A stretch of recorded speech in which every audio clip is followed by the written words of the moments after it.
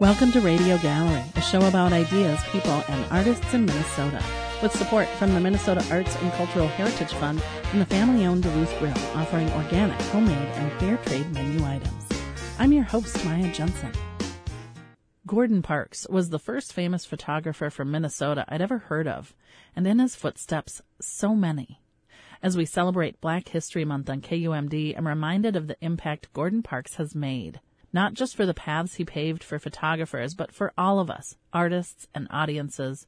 Gordon Parks was a photographer, writer, composer, activist, filmmaker, and so much more.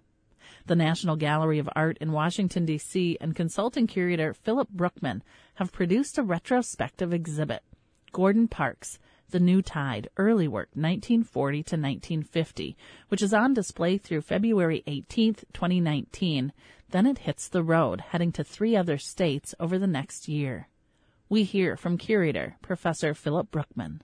In 1928, at the age of 15, Gordon Parks was sent north to St. Paul, Minnesota. He never finished high school, and during the 1930s, he worked a variety of jobs, including busboy, piano player, waiter, on the dining cars of the Northern Pacific Railway. In 1937, Gordon Parks decided to become a photographer.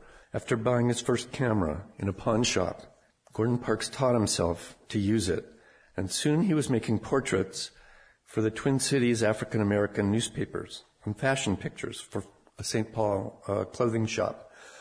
Gordon Parks, The New Tide, the exhibition, is structured in 5 sections to tell the story of Parks' rise to prominence, a choice of weapons, government work, the home front, Standard Oil Company, New Jersey, and mass media.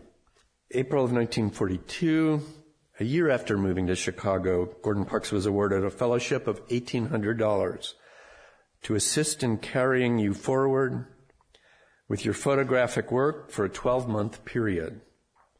He moved to Washington, D.C. to work as a fellow in the Historic Division of the Farm Security Administration, established as a government New Deal program to document the lives and conditions of rural Americans during the Great Depression.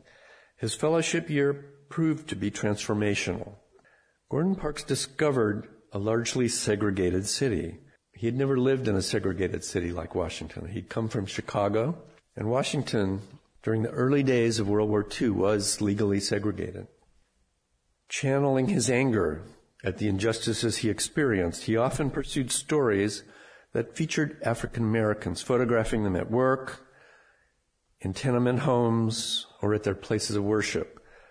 His work at Ebony, which was an illustrated monthly that was launched in 1945 and was dedicated to African American social, political, and cultural issues, expanded the scope of his subjects, and it gave him more freedom to experiment with narrative and aesthetic ideas. And then through a very important project that Gordon Parks did with the writer Ralph Ellison that studied the impact of the environment of Harlem on the residents' psychiatric health. Through that project, Parks learned a lot about youth gangs because he was very interested and concerned about ways in which young people had no opportunity to escape what was a very oppressive environment at the time.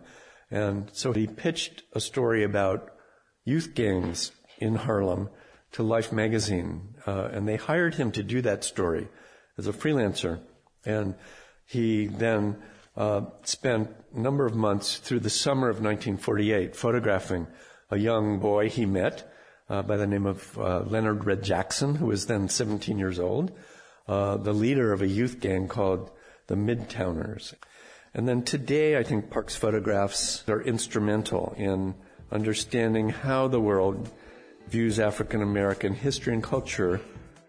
Find links to the exhibition and to the work of Gordon Parks at KUMD.org.